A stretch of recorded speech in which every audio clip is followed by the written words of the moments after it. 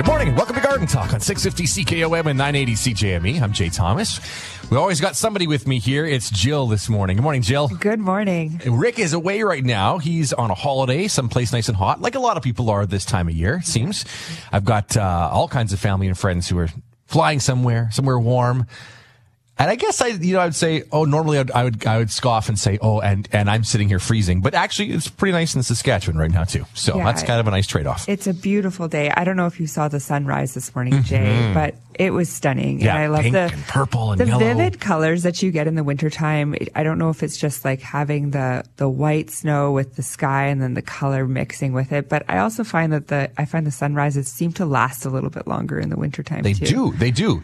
And I think it's the angle of which the Earth is tilted. I remember learning something in science class about that, is that because the Earth is tilted a different way during the winter months, it refracts the light more. Exactly. I was actually geeking out a little bit this morning and reading a little bit about it because I was like, why is it so beautiful this morning? Yeah. And it's that, and it's also because our humidity is a little bit lower in the wintertime too, so the light refracts differently then. Right. Well. And then you get people who talk about going to places around the equator, traveling there, and they talk about how sudden sunsets and sunrises are. That they last for only minutes. not half an hour or 45 minutes like we have around here, right? Exactly. Yeah. Okay. It was beautiful. I think people who wake up and do their morning walk or get out on their skis and do like a morning little ski this time of year, this weather that we're having right now, only -6 today. When I woke up this morning, and it's going to get warmer, but exactly, it's so beautiful. Exactly, it is. Absolutely. 1-877-332-8255. We are going to talk about that in a little bit, about what these warm temperatures mean. We will get to that in a short little while. We're going to talk about what's going on at the Garden Center, some great free U of S sessions about information as a gardener that you might be looking for. Good webinars. Yeah, exactly. And we're going to dig a little deeper into sort of houseplants, how to keep yourself in the green zone, so to speak. Now that it's exciting winter, for right? me to talk about. Exactly, I like that. exactly. But right now we've got Donna, who's on the line out in Harris. The early bird gets the worm, and she's on the call with us. Hi there, Donna. How are you? Hi, really good. How about yourself? Pretty good. What's your question for us this morning? Okay, I've got a basil plant, and it's not doing very well. And you know how on a pot there's those little holes on the bottom? Yes. Little mounds of dirt keep coming out of there all the time. Well, what I would do, first of all, is maybe just lift your plant out of that pot and just have a look at that root system. Looking at the roots is going to tell you a lot. On a basil plant, you should see a nice, healthy white roots on that. If the roots are looking brown or anything like that, then you know that maybe you're overwatering your basil plant a little bit, and that could be it. If you're finding that there's something like moving around in there, I'd also check to see if maybe you have some sort of worm or a bug in your soil as well. That could very well be. We don't usually see that very much in our indoor pots, but I mean, that could be something you're doing. But with basil, water and temperature is your most important thing to make it successful. So you want to make sure that you have it in an area in your house where the temperature is a little bit higher. They are a warm weather plant to get them to reproduce. So that is really important. So if you have them too close to a window and they're getting that cold draft off the window, sometimes you'll find that you'll get some damping off, or the leaves, they won't be growing so well. But if you pull them away from the window or near a register where they're getting that sort of that bottom heat or the soil staying warmer, your plant's actually going to do better for you. Okay, and do they need a lot of sun? Because yeah, in the wintertime, we're not getting much sunlight. So bright, indirect light is perfect for those basil plants. Or if you have a grow light to supplement with, that would be ideal. Also remember, once you get those leaves on them, once you get that second set of leaves, you can start pinching your basil plant and just pinch it right down to that next set of leaves. And what that's going to do is cause branching and bushing, and you'll get more leaves in turn. Okay, well, thank you very much, and have yourself a wonderful day. You too. as well. Thanks, Donna. Bye-bye. 1-877-332-8255. We mentioned it earlier, but we're looking at some pretty warm temperatures around the province for the actually foreseeable week, where we're getting above zero, getting some melting going on. I think Tuesday +6 is the high, Thursday +6 is the high, and then it goes down to only about -9 at the low at night on just a couple of those nights. Right. So I think some things that we got to be looking for in our yard is a few things. If there's any snow that's going to be melting or anything like that. You're going to be watching for areas where it might be seeping into your house or what type of grading you have. And the other thing that you have to watch for is what we were talking about before. Snow is our best insulator. So those tender perennials and tender shrubs that you might have in your yard, you might want to look at sort of getting some extra mulch and covering them when the snow kind of melts, so that when we get a deep freeze again, if we don't get more snow, then it sort of helps those plants survive.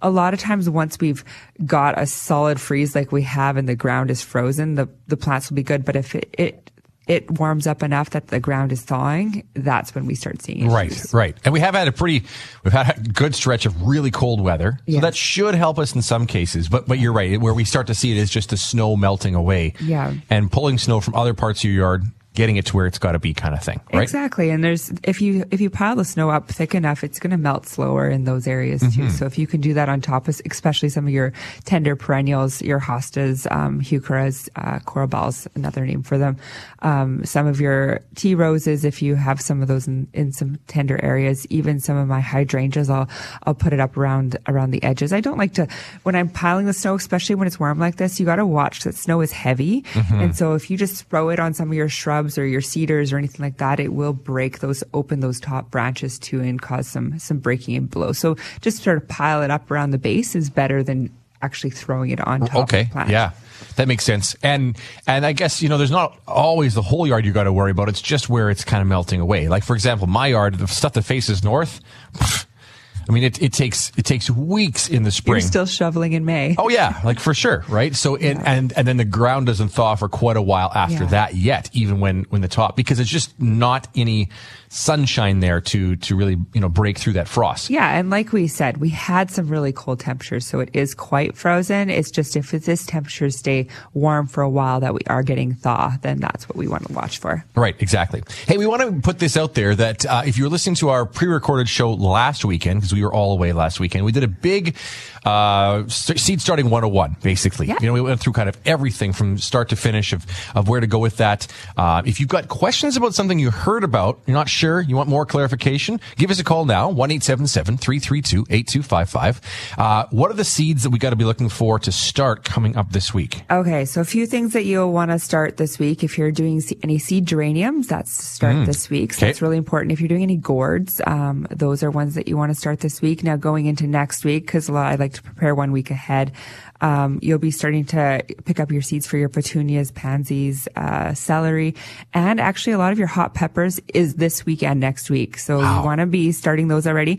And then a lot of people don't think about this, but if you look at some of those heirloom tomato varieties, they have long germination dates and production dates. So you want to be starting some of your heirloom tomatoes this early.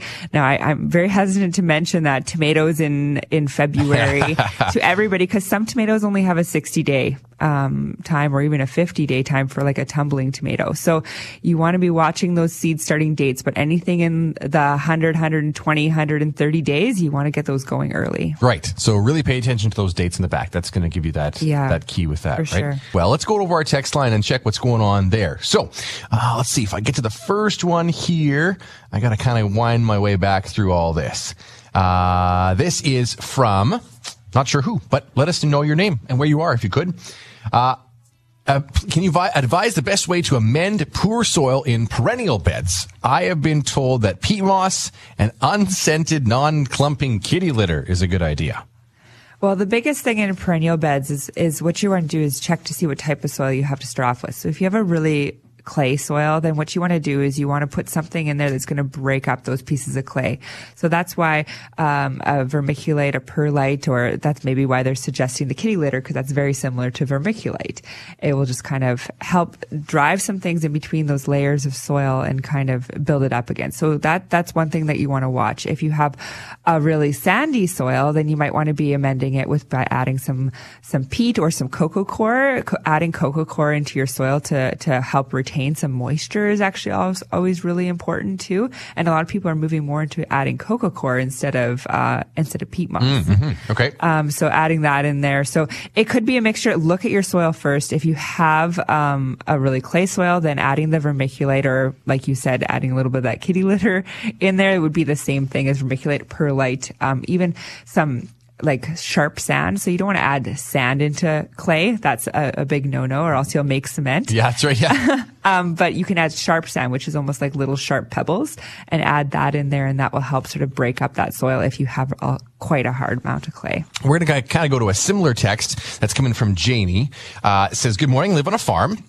What kind of water should I use for watering my houseplants? I have well water with natural minerals, softened water, and drinking water, like through a reverse osmosis. Or perhaps maybe I should melt snow. I could do that if none of these are a good idea. Yeah. I know you always refer to city and town water with issues with chlorine, but it's not the case here. My peace lily and spider plants have brown tips, and it's likely, it's like salt mineral buildup from the water issue, probably, she's thinking. Yeah, that's exactly what it is. It's the salt and mineral buildup from the water. I would probably use just the drinking water that you're using. The reverse osmosis? The reverse osmosis, and then make sure you're adding nutrients into it. So adding the fertilizer in it. With my houseplants, even through the winter season, with exception of my cactus and succulents, I'm using that houseplant fertilizer all the way through. It's such a mild solution that it just works just to give them that extra little oomph through the season. The brown tips on the ends, depending on how brown they are, but I always find that that's almost, you're going to have that with most houseplants that you. Yeah, like my spider plant is that way. Yeah. And if you go out is. even in nature and you look at the plants, even that are growing in their environment, they have a little bit of tipping on them. And that's completely natural. You can do a little bit of trimming if you want to, but what you are seeing is just a little bit of salt buildup in your soils, or a chlorine burn or something like that too. Right. So reverse osmosis, and then take and add things back in. What it kind of does is pull everything out. Yes. Starts at a sort of a flat space, Yeah. with in terms of the water.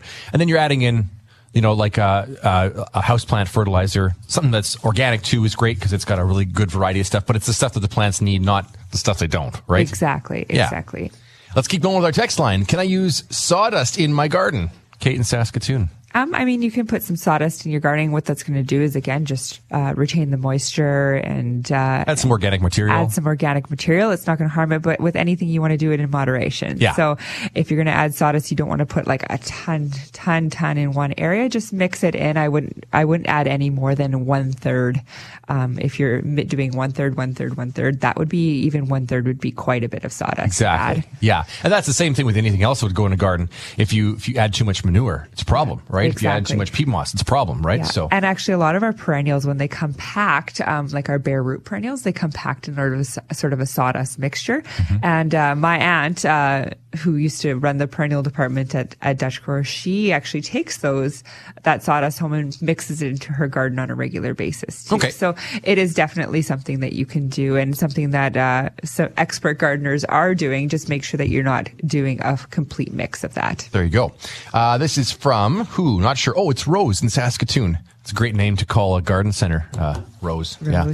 Rose wants to know, when is the right time to start my canna bulbs inside? You can start them right now. So early February is when you want to start them. Now, remember, when you start your cannas or callas or any bulb for that matter indoors, it's the soil temperature, the heat that's going to get them going. And then it's when they start poking out of the soil, that's when you want to start adding the light and moving them closer to the window. So that's one thing. Take them out of their cold storage area, pot them up, get some bottom heat on that soil, and those should start popping through right away. Okay. Hey, we got a good text that came in just now. And it's a response to an earlier one we were talking about. We were at, there was somebody who asked, can I add the kitty litter to my garden? Yeah. And once one person said said that kitty litter is going to attract cats. And that's true, because there are things that they put in kitty litter to pheromones and stuff like that, right? That actually do attract cats to want to go to the bathroom on that kitty litter. And even if it's mixed into the garden, the last thing you want is a cat in your garden, right? Yeah, that's true. Maybe if you were like out on a farm or whatever, and you just had maybe a few of your own cats and stuff like that, but maybe in the city, I don't know. Yeah. I never thought about that, actually. It's a very good point. Yeah, it's a very good point. Good point. If you're wanting to do something similar to that, I would just pick up a bag of vermiculite or perlite at the garden center, and it would do the exact same thing. Without attracting the cats. Without attracting the cats. Yeah, because there literally are things they put in a kitty litter to make cats want to go to the bathroom on that kitty litter. I don't have a cat. I never thought about that. something I've kind of learned from friends with cats, I guess. Good point. Thanks for the call. Yeah, the text absolutely, on that. Absolutely. Darren in Saskatoon at 1-877-332-8255. Morning, Jill. I've got a mandevilla in my house that was brought in last fall. It did well until recently. It's a relatively sunny spot, but it's yellowing and dropping leaves. Any suggestions getting it healthy again? Yeah, that's completely normal. So you've just gone through a change of the season where our light has changed quite a bit. So you will see the yellowing leaves and it dropping. One thing to watch, sometimes when I see yellowing leaves, if you flip over those leaves, sometimes you'll start to see spider mite. So you want to make sure you're checking for that. And with that, you'll start to see pitting on the leaves with the yellowing, and then you'll see almost a little tiny webbing on the back. So if you do see that, grab a bottle of Endol and spray it down. Do that once every 10 days for about 3 applications, and that will help you. This time of year with your mandevillas, I would trim it and cut it a little bit right now. So I would do a little bit of pruning and prune about 1/3 to 1/2 of it.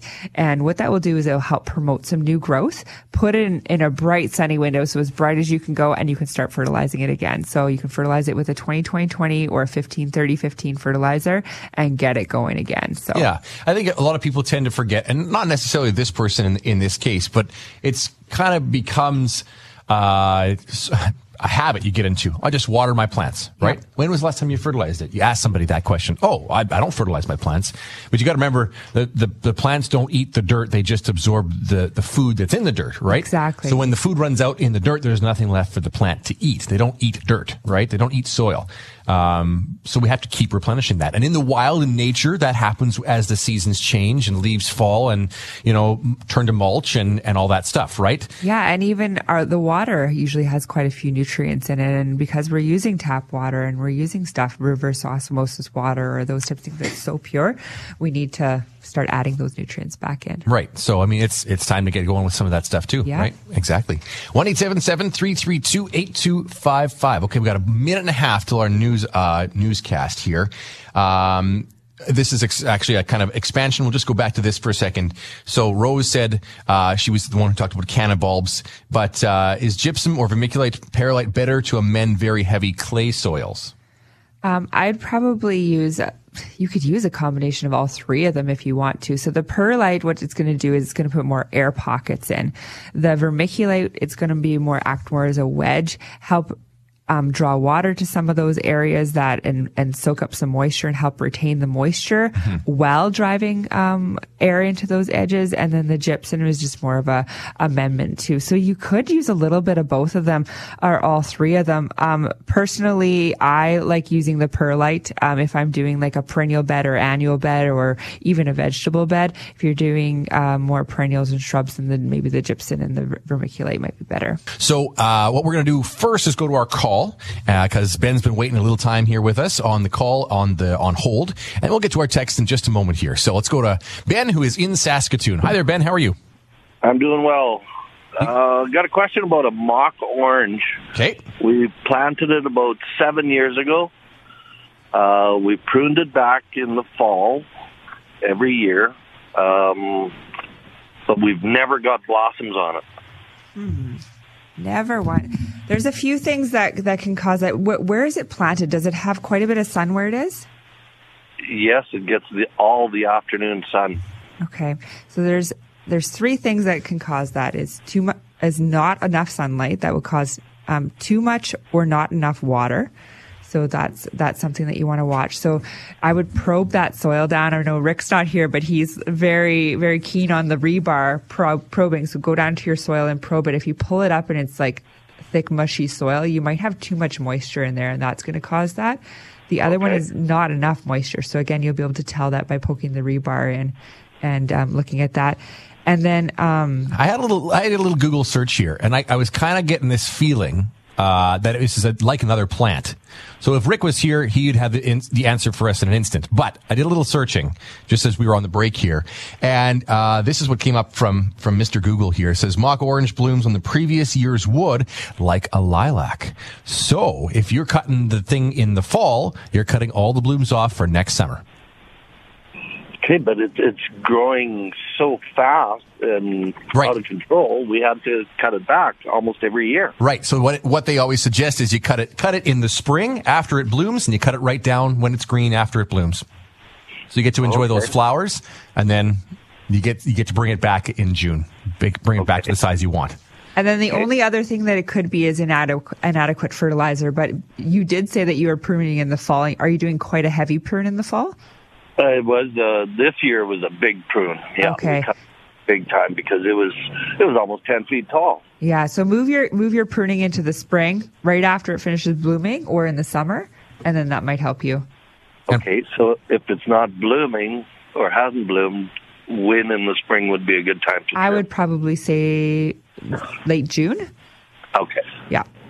Okay.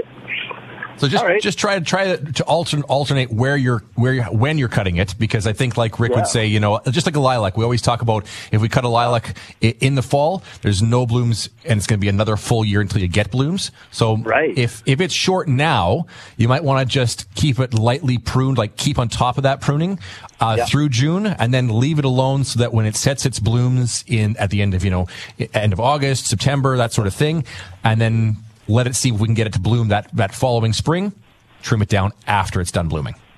I was starting to wonder if that wasn't the case, like a lilac. Well, thank you very much. You bet. Have a great day. Thanks for your call. All right. Okay, thank you. Bye.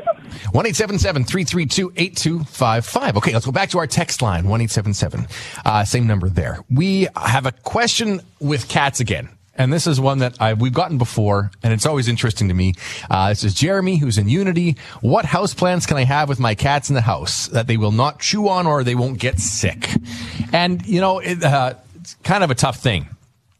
I'd say half the answer is you could also train cats not to eat plants, right? You can do that. You can get that spray bottle out and make sure they're, you can train cats like a dog. I've got a brother-in-law and sister-in-law just outside of Regina, and they've done that. They've managed to get the cat pretty much not to eat the plants. I was thinking the first thing that came to my mind was, how about a cactus? Are they gonna eat a cactus that's all prickly? You're gonna start putting cactus in the bottom of all your plants, so then they have to jump on the cactus to get to the plant. Well, right? I mean, you could do something like that, right? You could put it up high somewhere where the cat really can't get to it, right? You could try that, things too. like that. But are there anything specific that aren't going to harm a cat if they eat it? Yeah. So if you have a lower light area, some great ones are calatheas, some peperomias, almost like a succulent type leaf. Those ones are really nice. A prayer plant, cats, they're not poisonous to cats.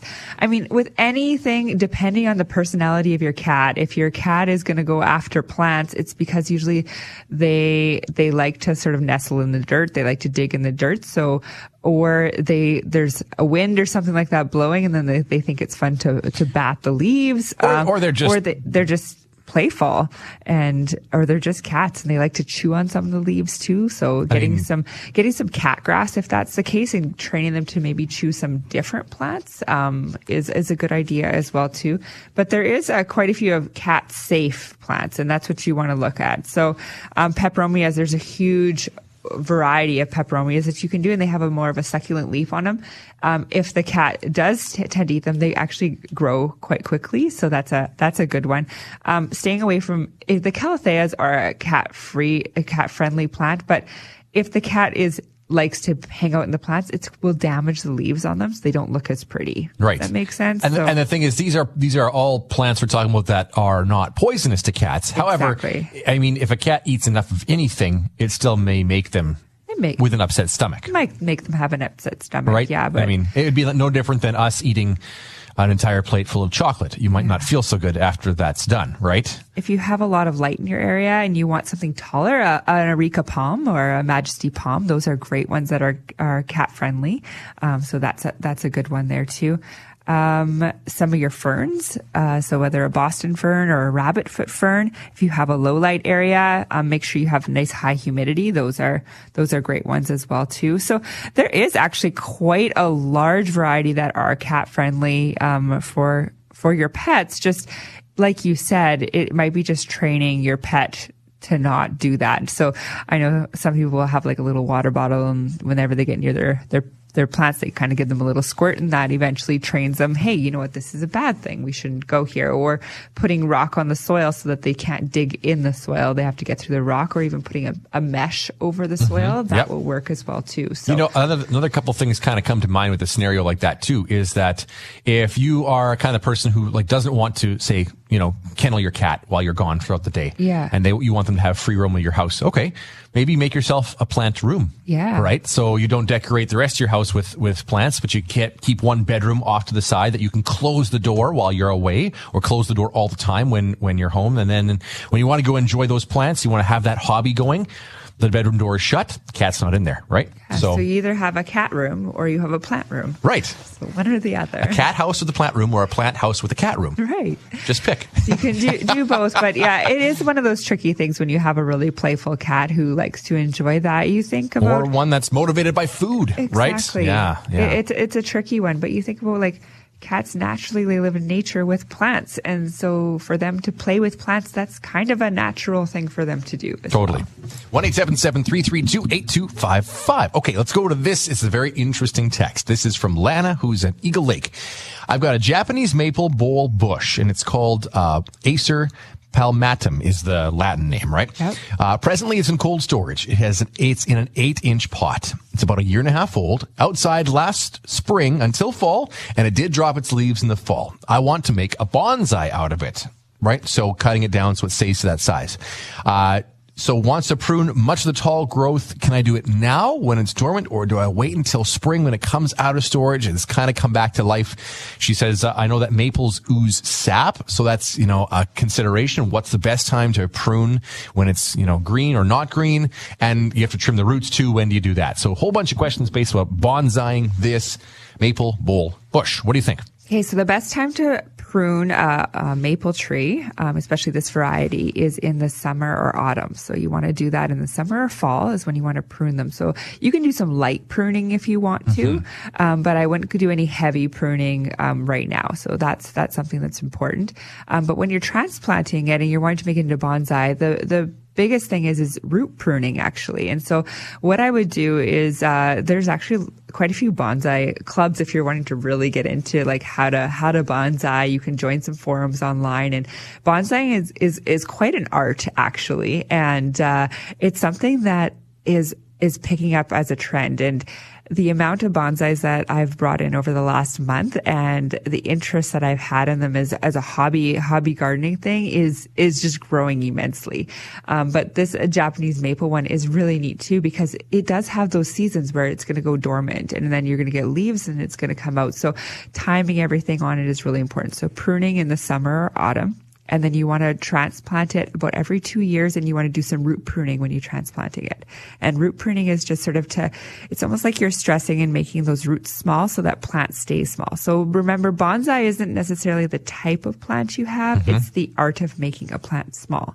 So remember that this is a hobby. This is an art. This is not even a topic that I'll even be able to get into on a 1-hour show. It's something that is, you're going to change it. You're going to mold as this plant gets bigger and gets better. If you want to, we've got lots of experts in the garden center who are specifically love gardening. To tell you the truth, my inventory manager, he is a bonsai expert, and you were sort of looking like, really, your inventory guy, the guy who like helps unload everything. I'm like, yes, he loves his bonsai.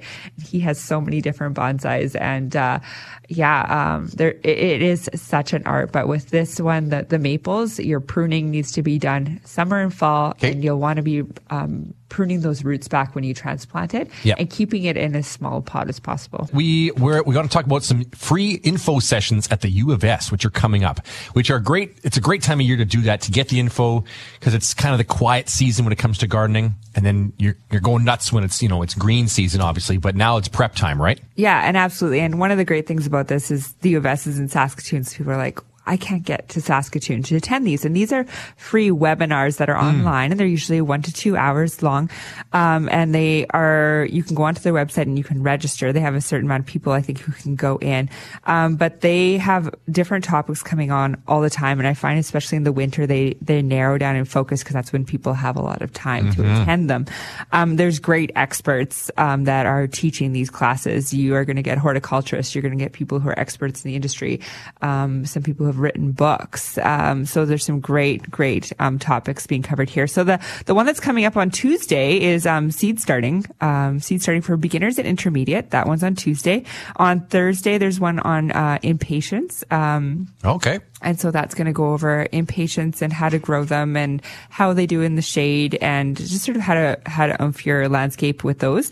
This one's really cool on February 6th on rock gardening and Euroscaping, which I think is becoming a little bit bigger trend as people are maybe like changing up their yards, adding a rock garden into their areas because it's been so drought and dry in the summer season. And also maybe they're doing more Euroscaping, to get rid of those lawns too. So that's kind of neat. February 8th, ferns. It's called Fabulous Ferns. So that's coming up. Neat. And one of the things that we're seeing is not only ferns being big in the houseplant industry, but like in the perennial industry. So like people putting ferns and they're making a comeback in those shade gardens and the different types of ferns that you can do, how to make some of these ferns that maybe like a zone 4, 4-5, mulch them properly and give them the proper care so they can survive the winter here. But there's some great ferns that we don't know that are hardy here right in Saskatchewan. And then February 15th is coming up in 2 weeks' time, and that one's on award-winning veggies. So that one's going to be a really neat one to listen into if you're wanting to figure out what are the best of the best veggies to grow in my garden. What is tried and true from the experts? So again, it's on garden.usask.ca. You can go onto their website and register for these webinars. There's also other ways that you can get involved with the U of S, and I just love how they have so much community involvement with their Master Gardeners program, their volunteer programs. They usually have a call line that you can call and ask neat. the expert, just like what you're doing with us here. So I love what the U of S is doing in educating our industry and customers and our clients and you, the gardener. So No doubt. check them out. Let's go to our text line, 1-877-332-8255. This is from I don't know who, but this says, I have a citrus tree fertilizer. The pellets aren't dissolving. Is there any other fertilizer I can use? You know, I've got that citrus tree fertilizer I've got it in my fiddle leaf fig. Use it with that because I got advice to do that. And they dissolve very slowly. Yeah. They're a very slow release fertilizer. So don't be surprised if they're still there for years after you mix them in with the soil. Yeah, you can do that. The other thing that you can do is you can actually, with your citrus, you can get a foliar spray fertilizer that you can do, and you actually spray it on the foliage, and it will absorb that way as well. Really? Too. So there is a fertilizer that you can get that way. But yeah, the slow release fertilizer that you just put on the soil, it does dissolve very, very quickly. For sure. All right, one more text to get to.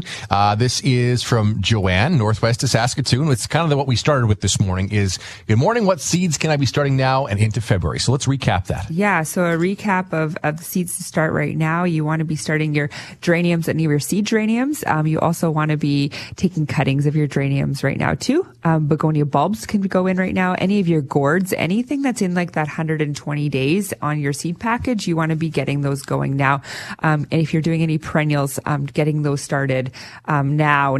You want to get those going. So if you have any perennial seeds that you're starting next week, you want to be collecting your seeds and be looking at the dates on your petunias, your verbena, your celery, any hot peppers. You want to start getting those going now, and then in a couple weeks getting your other peppers going, and your heirloom tomatoes. So anything with a long seed starting date, you want to get those going now. So the seed department is bustling right now at the garden center. People are picking up their seeds, and that's a really good idea. And I would suggest calendaring out what seeds you are planning to plant, and then sort of putting them in week by week, picking them up early, because things will start selling out right away. I guess don't forget those other couple special tips where we talk about bottom heat. Yes. We talk about having a fan, just a gentle breeze in the area when you take the covers off your seeds so that they strengthens them. And don't forget to plan out to have enough room that when you transplant this all into bigger pots, that you don't have an entire house full of pots on every surface and table. Bottom heat and high humidity is the most important thing when you're getting them germinating, and then taking those covers off and having a great amount of sunlight is how you keep them nice and short. So those are little tips. That pretty much does it for us today. That was quick. That was a quick show. Thanks for joining us and listening. Enjoy the rest of your weekend, whatever you've got left. And we'll catch you here, same time, same place next weekend for more fun. Thank you. I'm Jay with Jill. You've been listening to Garden Talk on 980 CJME and 650 CKOM.